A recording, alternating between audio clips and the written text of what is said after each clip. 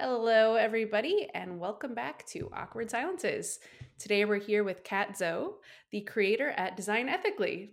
And today we're going to be talking about ethical design and ethical research. So, apropos on brand. Excited to jump in. Hot topic, important topic. Thanks for joining us. Yeah, thank you for having me. So nice to meet you two virtually. Yeah. Still the dominant way, I suppose, these days, but we're getting more in real Yeah. life timing. I've That's got true. JH here too. Yeah, this is a cool topic. Feels like a big one. My silly brain goes to like Billy Madison when they're like business ethics. It's like Ethics. design ethics. Yeah. Yes. What's that guy? So Mm. Bradley, whatever. yeah, the West Wing guy or Whitford, whatever. Bradley Whitford. Yeah, that's a Yeah. good one. Love it. But yeah, I'm excited to unpack it. I think we haven't come at it from this angle before, so I think it'll be a fun conversation. Yeah, and on that note, right? So, what are we talking about when we talk about ethical design? Because we could talk about a lot of things, and I think we will, talk about several things. But what do you think about? What are you thinking about every day in your work when you think about ethical design? It is such a loaded term and it covers a lot. And I think it covers everything from, designing genuinely helpful and empowering, accessible products for people.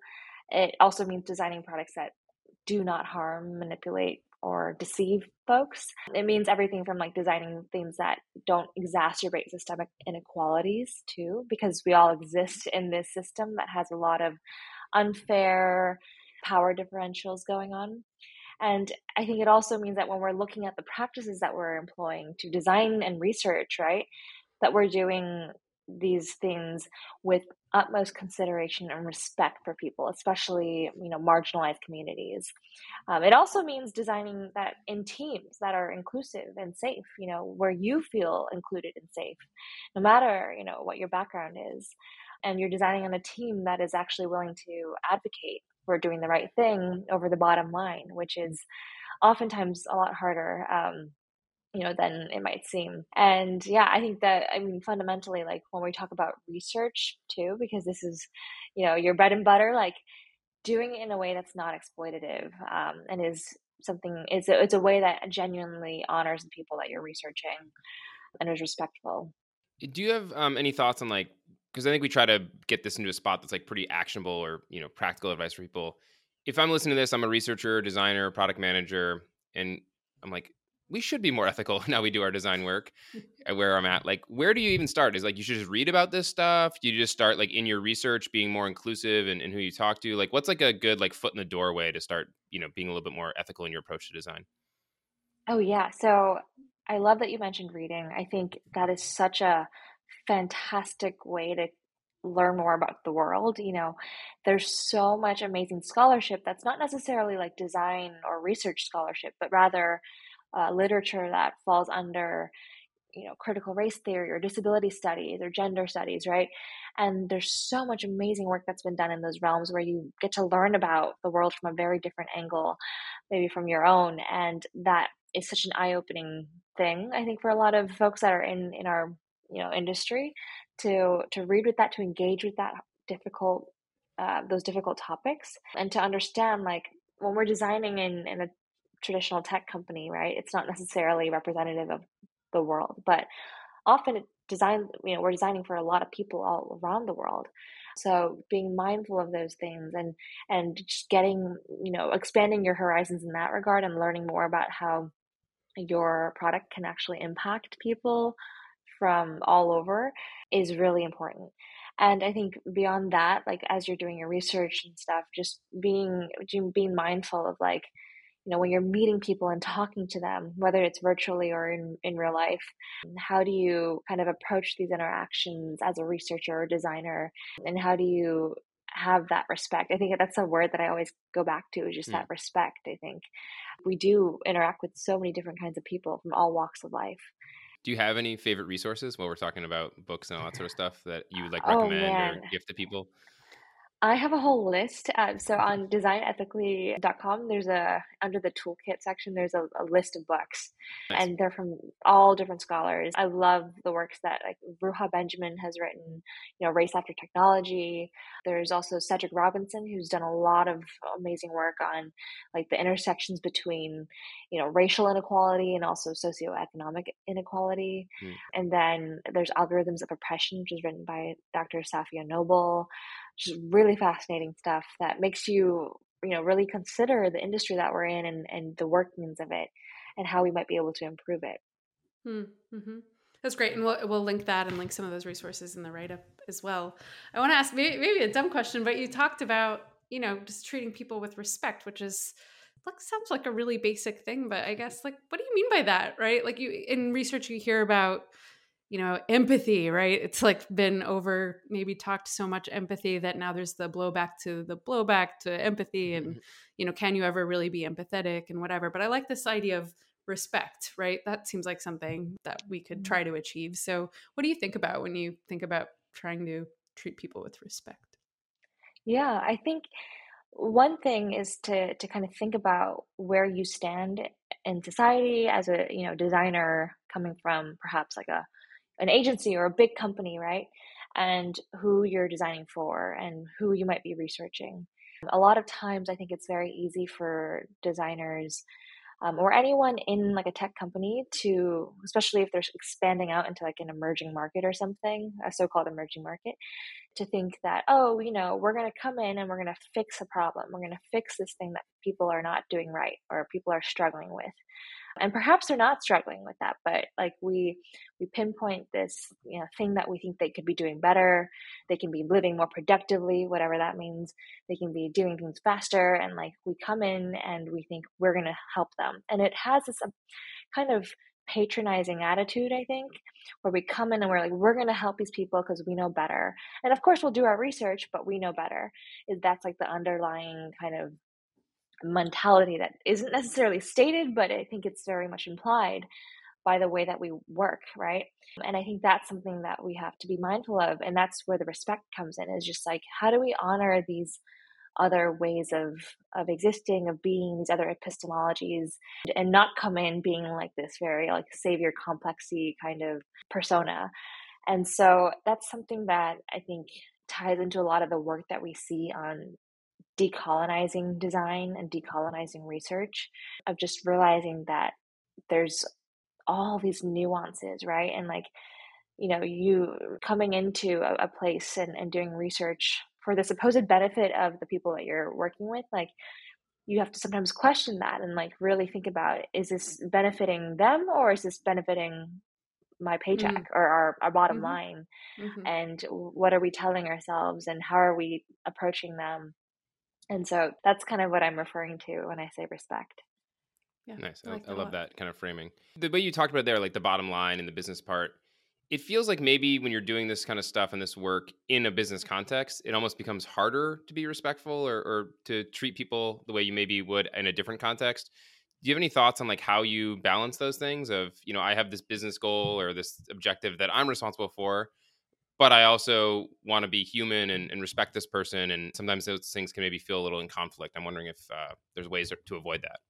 Yeah, it's really hard. And I think we've traditionally talked about it as like a kind of a balancing thing. And sometimes I think there's no way to balance. I know Naomi Klein, who's the author of, she's written a lot about like the climate crisis. She makes a point in her book, the title eludes me. I think like This Must Change or something. We'll fact check that later. But she makes a point, which is that like sometimes, like for example, for the environmental crisis, there is no way to reconcile like the business model that we have in this capitalist system with, the needs for the earth to heal and to replenish itself. And I think in some ways that can be the case in tech, right? Like we cannot design products that are addicting, and there's no way to like make a business case. I mean, you can make a business case for it, but there's no way to justify that and strike a balance. Like you're either designing addictive stuff or you're not. And so I think in that case, like what can we do? We can do what we can, right? We can start small, we can work larger, just as long as you're doing something as opposed to nothing. And so like what I tell people is just to find an ally or an accomplice in the company and talk to them. Maybe you might be surprised that people might have the same, feeling that you do about something that could be problematic. speak up in your product team. Like when you have the chance to talk in these meetings, speak up in town halls, right? That's a great way to kind of communicate if something's not right. And then to also just abandon the urge to accept, oh, but it's always been done this way, right? So what? Like do it in a new way. It's not easy. I think that's the biggest thing. It's really difficult, especially if you are like a newer designer or researcher. It can be very hard, and it can be like a burning out situation. But sometimes if you do feel burnt out, that might be the sign to find a new place to dedicate your talents. But it's tricky. I love what you're saying though, because I do think there's this tendency in tech to, it's like, well, we want to have our cake and eat it too. And how can we turn this into a win-win? And how do we do ethical design and make the user happy? And like our profits are not going to suffer and everything's just going to be in perfect harmony. That's not always the case. And to your Yeah. point, I think like a little courage goes a long way, right? And the people who need to exert that courage are leaders, the people who can afford to. It's not fair to put that, on the sort of shoulders of people just starting out who have to prove Exactly. themselves and have to kind of maybe fall Yeah. in line a little bit more than some others do. Yeah. And I think, I like that you brought that up because I feel like a lot of people, myself included, who have been working in this intersection of tech and design and ethics, we have spent so much time like bending over backwards trying to figure out how to reconcile business with ethics or like idealism with pragmatism, right? And it's not necessarily possible. And then like, we've seen all this like corporate social responsibility stuff and like ethics washing, which a lot of it's performative and, in the back, they're actually doing stuff that's counterintuitive to what they're saying. And yeah, some things just can't be justified and need to be regulated out. And that's just the fact of the matter. Yeah. And in the long term, I do think, culture catches up a little bit and we'll see if business and capitalism catch up too. But sometimes, the thought leadership of doing the right thing is a little bit ahead of the times too. We'd love to unpack the like the pragmatism versus idealism thing a little bit more, because I feel like whenever you're getting into a moral topic like ethics and stuff, that can kind of come with a lot of idealism. But you were also kind of describing like there are things you can just do that are better. Maybe they don't change the whole paradigm, but move something forward in your work, and you know as a team strove to be a little bit better than you otherwise were, and that still is meaningful, right? Of like you mentioned climate change earlier, like of course regulating like the people dumping chemicals in the rivers or polluting the skies and stuff is going to have a bigger impact than anything I can do as an individual. But it doesn't make like individual actions I take meaningless either, right? Like composting stuff or doing other things, still good things to do. How do you try to like square that for teams? Like it's worth doing what you can on like a local level and like maintaining the optimism that maybe you have to, it's, I don't even know where I'm going with this, but does that kind of make sense? Yes, your composting matters, JH. Thank you. Yes, it does. That's all I was looking for. Yeah, it does matter. And I think it's just that like, if you see one person doing it, your neighbor's going to want to do it. And then maybe the whole apartment is going to start doing it. And I think, that's how change happens, right? And this idea of like a spectrum of ideal versus pragmatic is something that I want to push back on a little bit, because I think that dichotomy between those two can obscure the fact that some idealistic practices are just like, it's just like human rights, or they're just morally like right, like designing addictive technology just shouldn't be a thing.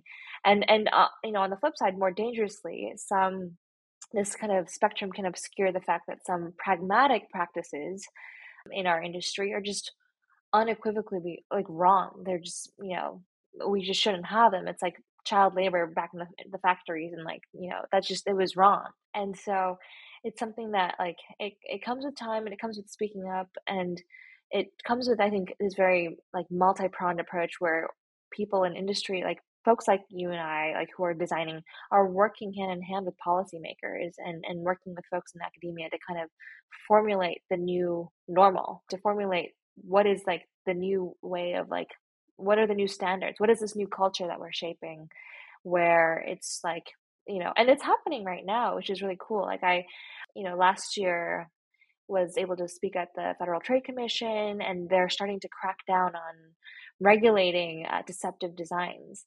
And same at the European Union Parliament. There was a hearing this year that I spoke at where they're actually trying to draft law where, they'll start punishing companies that have this kind of deceptive, manipulative designs. And I think that's something that like is encouraging because you're seeing it actually unfold in real time. And of course, like policymaking is not perfect. There's a lot of slow bureaucracy and everything, but the ball's moving now, at least. When you talk about deceptive design, you're talking about dark patterns, or what are we talking about? Yes, it's really commonly known as dark patterns, and it's a term that I think the industry is kind of we're trying to phase out a bit because dark patterns, it traditionally relies on that metaphor of like dark being bad and light being good, which is kind of problematic and racist. And so Sure. it's also very like a nebulous term, like what does dark even mean in like for design, right? And so we're trying to phase it out. It's tricky because deceptive is not necessarily a perfect replacement either, because there are some of those patterns that are not necessarily deceptive, but rather they're just like annoying or like nagging or whatever. So I think the industry is still trying to find like a good term for it, but deceptive design is at least a fragment of it that we're talking about.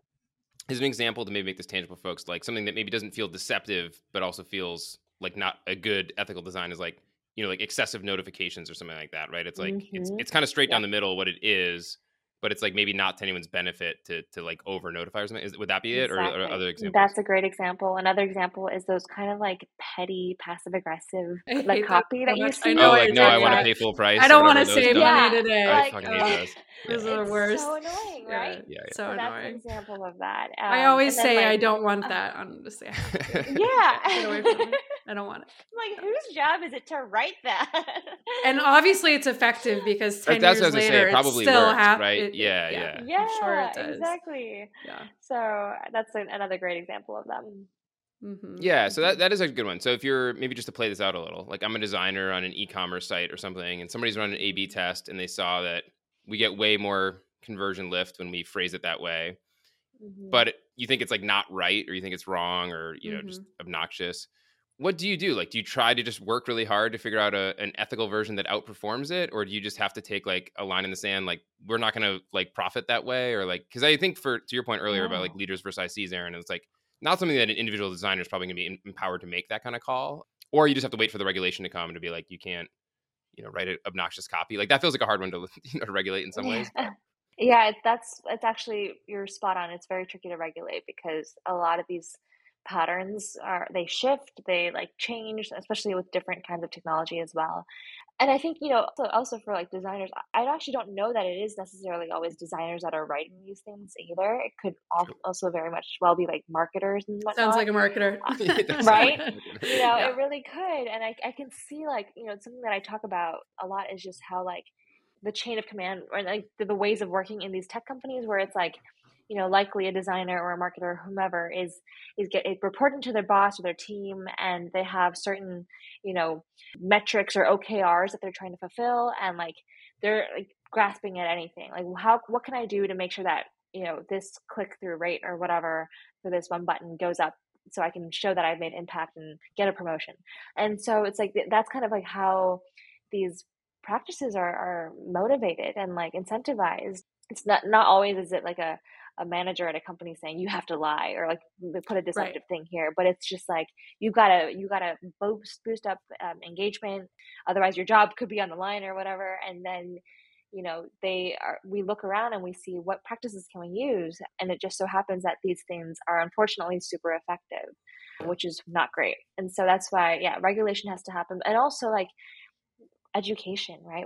A lot of these practices that we use are taught in boot camps or schools or whatnot. Like the whole idea of like getting users hooked, that's been taught in design schooling for a while. And so how can we kind of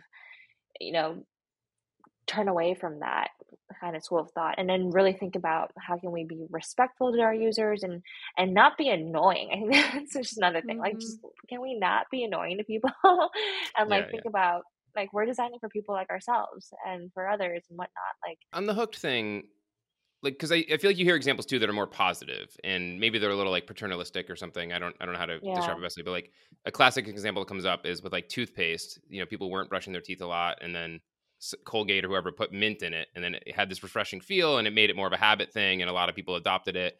And in some ways, that seems like probably a good thing, like probably good for tooth health or, hygiene or whatever. I'm not a dentist. I don't know for sure. But like that seems like it comes from a place of better intent than like, let's get them coming to our app all the time. And like, that even feels very fuzzy. So like where, who gets to determine like, this is okay, like behavior change, and this is like something that's pushing it in a bad direction. Like that feels very fuzzy. I think consent is something that is a Hmm. really key thing here. So like with, the toothpaste example or any of the examples where it's like banks that, or and not banks, but it was like government programs that try to like bump up pension rates, nudging people to get their pension started and sorted out. Like it's one of those things where these people that are the intended users, they're not like being lied to or anything. Like they know what they're getting themselves into. They know that they're buying toothpaste. Whereas like with more of the deceptive stuff, it's like you're trying to deceive people or nudge people into paying more money, and that's not always something that we might necessarily consent to if we have like the full knowledge of what's happening, right? And some things it's like, are we acting in the user's best interest? Are we acting in the company's interest? Like you have to kind of, figure that out. And it's oftentimes it can be gray, but sometimes things just feel right versus feel wrong. Yeah. And like Yeah. Listen to nudging that people to, feeling. Yeah. yeah, that gut feeling. And I think it's something like there's probably a philosophical term out there for it that sums up, that intuition that we have, but some Mm-hmm. things just don't feel right. Yeah, I can imagine too within companies that this is just going to vary situation by situation. I'm thinking Hmm. of an experience early in my career, was working in e-commerce site and role, and a marketer, a junior marketer, sent out an email with like a very provocative subject line, like a clickbait through the max of like, check out what you did last night, Mm. or who knows, something like that, right? And it got a ton of great click through and all this sort of stuff.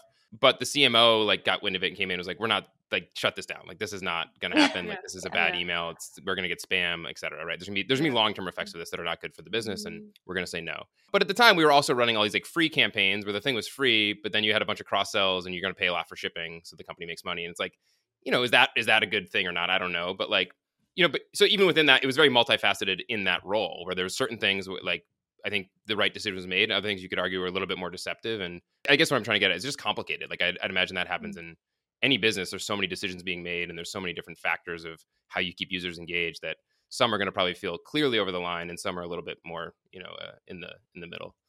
And that's why it's hard. It's important for like, companies.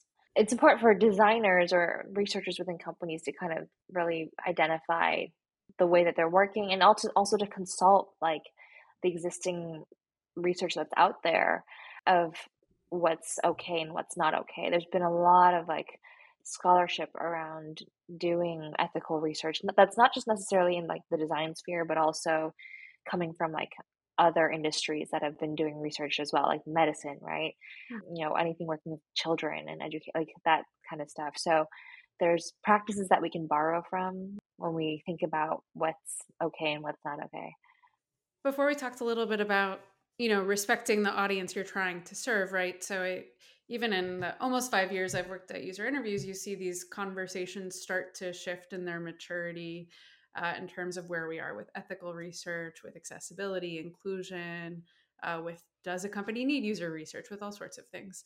And so it feels like we're at a stage where inclusive representation is something people, I think they're pretty aware of it, that's something they should do. It's an imperative.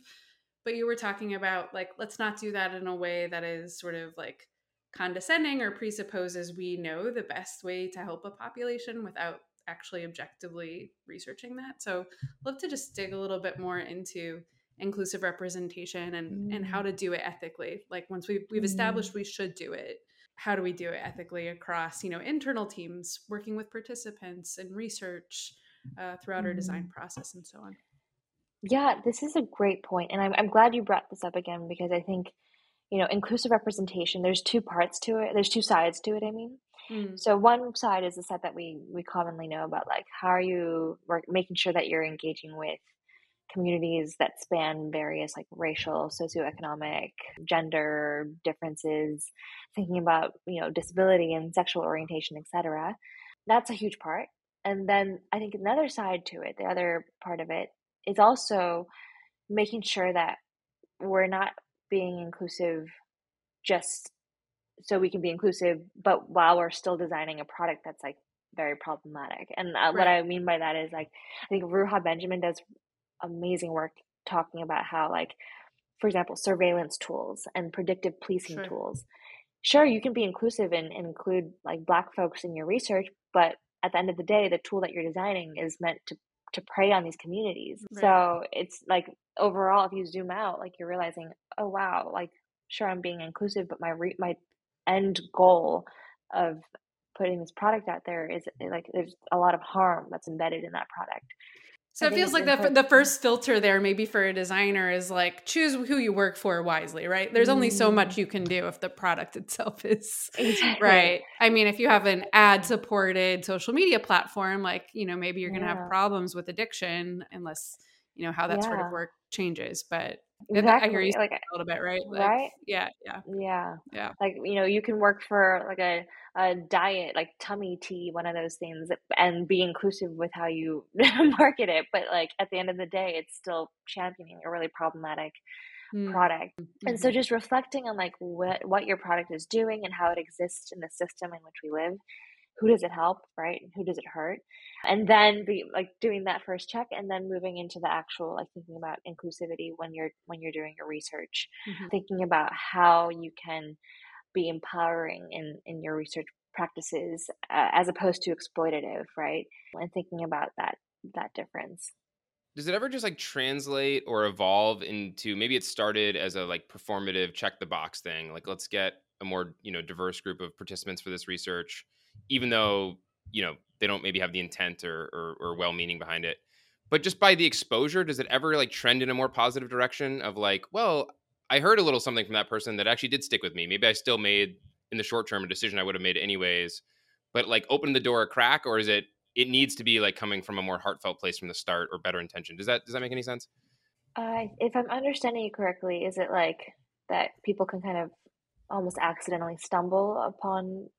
Yeah, does it help like change your worldview a little bit in ways, even if you didn't go into it with that intent, right? So like I'm just imagining like Mm, I'm gonna do some like on location research because we're gonna open a store in some you know different neighborhood that I'm not usually in, mhm, and you're going mhm. there as maybe a performative thing to check the box, or whatever. But by like over time, by spending some time in that neighborhood, you probably are going to pick up some things and internalize some things that are hopefully like nudging you in a better direction and better well-meaning, or is that like does that not happen? I guess I actually don't know.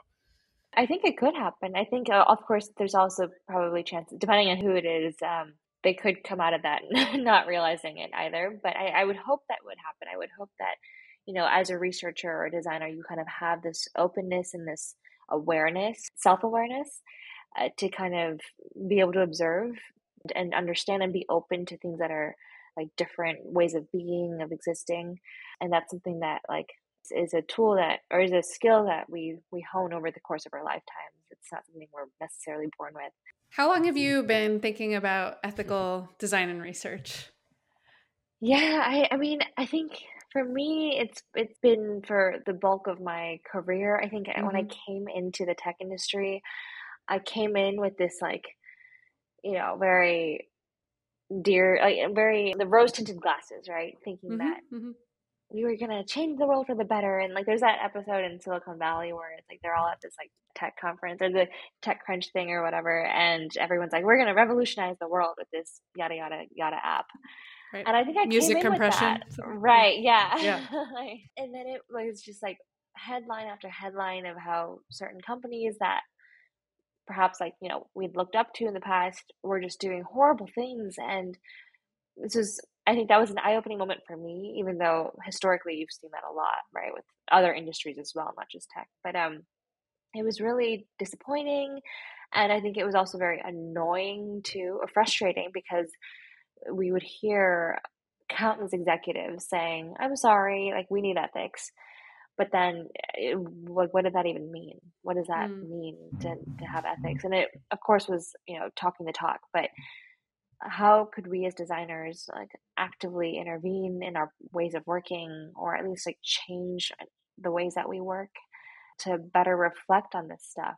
And I think it's really easy, in when you're in a product team, to get super excited about what you're designing, and everyone's like, really positive and just like enthusiastic, and then it's really easy to kind of like forget to consider what could go wrong. And I've noticed when I give my workshops, though, because I've already primed people to think about this stuff, when they're actually like diving into the activities, like they typically think about a lot of the what could go wrong aspects, like way more than they would think about what benefits does this product bring, right? But when you're like in a team, that you're having fun with people, like designing a fun thing, it's hard to kind of like flip that switch in your head because no one's priming you there. Mm-hmm. So you Mm-hmm. kind of have to like prime yourself. And Mm-hmm. there's a lot of different tools out there. There's a lot of scholarship out there to kind of get you to think about that, which goes back to the reading part of like, Mm-hmm. getting aware about what's going on. And it's good to keep yourself informed in that way. Yeah. I feel like what's really funny is like all those tropes of like we're changing the world over. A lot of times it just is left like unsaid. They don't even say like for the better. It's like we're just changing the world. It's like in what We're just direction? changing Like, the world. yeah, Can't argue with that. Yeah. yeah, Yeah. like true, but it would be nice Yeah. to know. It's, yeah. Yeah.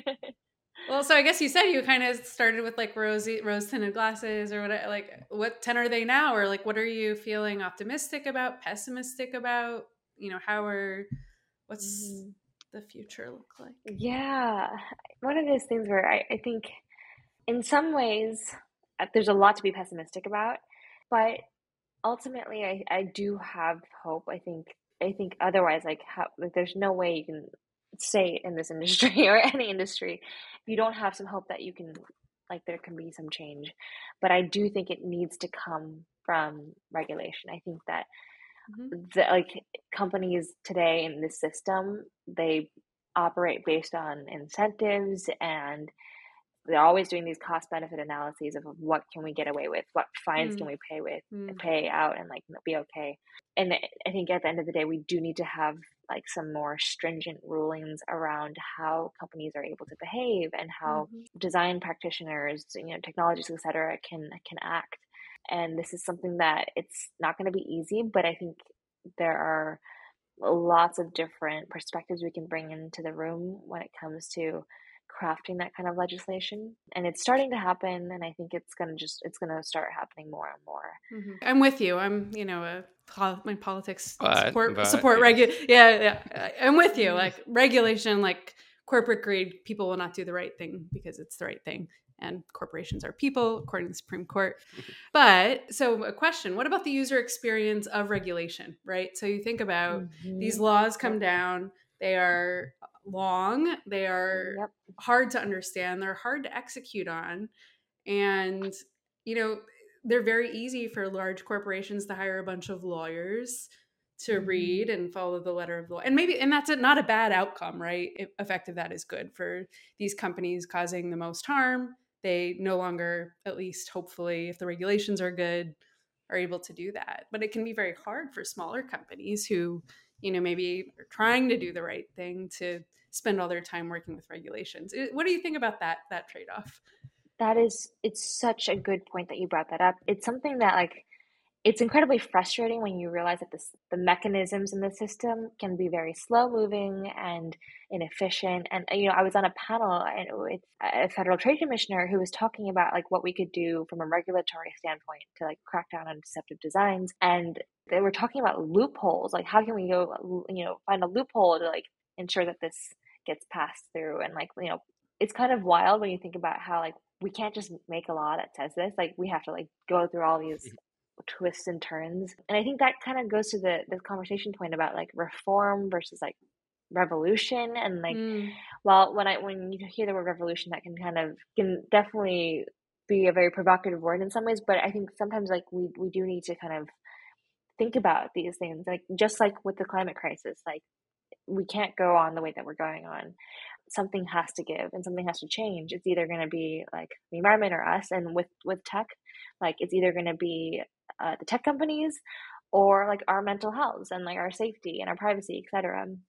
And so I think that's why regulation, when paired with like the community organizing that's been happening in tech, the amount of unions that have been popping up within our Mm-hmm. industry in the last like decade or so, or even 5 years, I dare to say, like Mm-hmm. Mm-hmm. it's incredible. It's I think that's something that is going to play a huge role in like, the kind of momentum behind like university students like boycotting Palantir, for example. Mm-hmm. That's something that's really important. Like having that kind of discourse around like where do we draw the line as designers or engineers or whatnot? Like, what is our stance, and like, how can we refuse?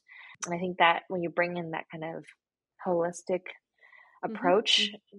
from regulation, from us as individual actors, but also community movements, that can be very powerful. So that's why I'm optimistic. It's hard to be optimistic, but I'm lightly optimistic that stuff is happening. Yeah. Yeah. The Yeah. arc of history is long and all that. Yeah, well, Mm. I mean, the regulation thing I think is really tough, right? Because your point, it's hard to craft good regulation that actually like is surgical enough to address the issue and get it passed, let alone. But then it also, in a lot of cases, has this unintended effect of benefiting the large incumbents because they have the lawyers and the resources to deal with the regulation and actually can stifle some of the Mm-hmm. newer entrants that are maybe more well-meaning or progressive in some of these things. So it's really tough. The other way I think you see it solved in some cases, or not solved, but positive movement is like through public funding of better alternatives and stuff, right? So like to go to the climate crisis one, a lot of that initial like research money and everything else into solar and stuff like that helps kickstart that industry. And at some point, fingers crossed, it's just going to be the cheaper power option. And so companies that use a ton of power are not going to choose it because it's like the moral thing. They're just gonna be like, well, this is the cheapest way to get electricity and we use a ton of electricity. And so you kind of tip it over that way. Like, are there things that in the public sphere that could go that way of like, whether it's education or things like that, that can maybe also like help here? I think one of the things that comes to mind is just the culture of open source technology. I think that is something that I have a lot of hope in. And I've worked in open source in the past in my last company. Like, the idea that we can build a product that's for people, by people. And one of my favorite apps that I use for messaging, Signal, is an Mhm. open source product. And I think Mm-hmm. Mm-hmm. there's a lot of potential there. And if, we can kind of shift it back into the commons, right? That's something that's very promising. And, having something like an open source technology that of course has to be vetted for like security and whatnot, but having that, power a lot of these functions that are increasingly being outsourced to private tech companies when they really shouldn't be, could be a potential turning point, especially when we were thinking about how like a lot of healthcare things are now being shuttled off to private tech companies. And that Mm-hmm. was a crisis. That was a huge ordeal during the pandemic, which is still ongoing. Right. But like, we saw like in the UK, there was lots of problems with like privacy issues and whatnot when they used all those privatized contact Yeah. tracing companies. So I Right. think going back to open source is something that we have to do and we have to invest in. And I think that's also, it's cool because it encourages a culture of like building together. Yeah. When I was working on that open source product, like, it was honestly a shocking, it was amazing to see like just people from all different time zones all over the world, like willingly contributing their time to this. And of course, we'd have to figure out ways to like, compensate people, but like, together building something for like a greater good was really cool. So, I feel yeah. like this is our in to dive into the blockchain. I know it. I can feel it. I know. It just makes me think we haven't even done an episode on blockchain Yeah, yeah. anything. Web3. Yeah. Maybe a real tangible example because I feel like you might know more about this than I do. But like the regulation around the like cookie consent stuff, and you have all those pop-ups now of like yes and Yeah. like Yep. have those Mhm. helped anyone, or is that like a well-meaning thing that just has like not done anything, or It what's like kind of your take on exactly. that? So it's interesting because it's been talked about in Europe. So where I live right now, everywhere you go, every website you go to has a cookie banner, and that has in some ways inadvertently or accidentally led to other deceptive patterns where like, or manipulative patterns where companies who have to have this banner, right, Oh, they'll make it so that you have to like individually like uncheck every single like box if you want to opt out of that. And and of they just course throw most other people don't stuff in have the there. time, Yeah, exactly, and so they have lists of that, yeah. and people would typically just accept the default, which is like they'll accept the cookies. So there's been problems with that. And I think it's one of those things where like it goes back to like the difficulties of crafting that kind of legislation that encompasses all those different potential loopholes. And there's a lot of people are creative. There's a lot of loopholes, and I think it's one of those things where it's being addressed right now. People like there's like organizations addressing how they can redesign the cookie like design, the cookie banner, and like redesign that policy. And it's something that like when we are considering regulating other technological phenomenons that are annoying, we have to be just mindful of this past incident. Right. There's a lot of Yeah. unintended consequences that come out of these things. Yeah. I definitely recommend the Chrome extension to block all the cookie blockers. It's the best extension. What? And because I don't have it for mobile, which I should see if I can find it, but it has Yeah. made my I life know so there's much one for better. Safari too that probably good for mobile. Yeah. I think it's called like Stop the Madness or something. That Yeah. just like blocks Yeah. all those things. It's Or great. auto accepts Oh. them or whatever Yeah. it is. Yeah. Not a great solution probably in other ways, but Yeah, works for me. All right. Well, leave us on a, well, you don't have to leave us on a good note. You can choose the tone as you like. But what's the one thing or one thing, you'd like people to take away when they're thinking about ethical design? I think kind of going back to that, what I was saying about the optimistic part, like, Mm-hmm. you know, it can be hard to be optimistic, but like find your allies, find your accomplices, find people that, you know, want to support you and can validate and stand by what you feel. If something's going wrong, like they can be there in solidarity. I think that's incredibly important. And we've seen this in like where in companies that have been problematic, like the kind of organizing that employees can do is very powerful. So I think that is good. And like also just like as a designer or a researcher, looking out for your mental health is super important. You know, we're still in a pandemic, like it's as we were saying in the beginning, like this is still happening and this work is hard. It's hard work.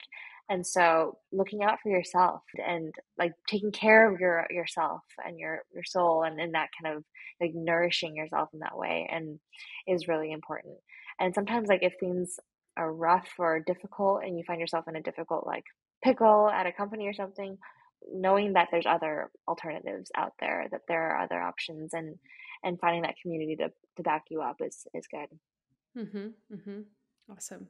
Yeah, and I'm looking, it looks like you have some resources on your website for finding communities that way as well. there's so many small steps we can take forward. I think that was something you said earlier that really stuck with me of just progress is good. So doing little things along the way do add up to bigger changes down the road. So there's things that people can, Yeah, pull in and are worth doing. exactly. And I think people like at the end of the day, no one necessarily wants to be like the bad person. Like I think everyone's no one wants to be a villain. Hopefully not. And I think it's just a matter of like figuring out how to get the ball rolling when it comes to change. And sometimes it means like changing the configuration of incentives that's Hmm. currently in place. And yeah, looking at all of that nitty gritty detailed stuff, which is a lot, but very worth it. Cool. Thank you so much for joining us today. You've been a great guest and given us all a lot of great stuff to think about. Thank you so much. Thank you for having me. Yeah, likewise. Excited to All check out all these right. resources. So take care. Yeah. Take care, everyone.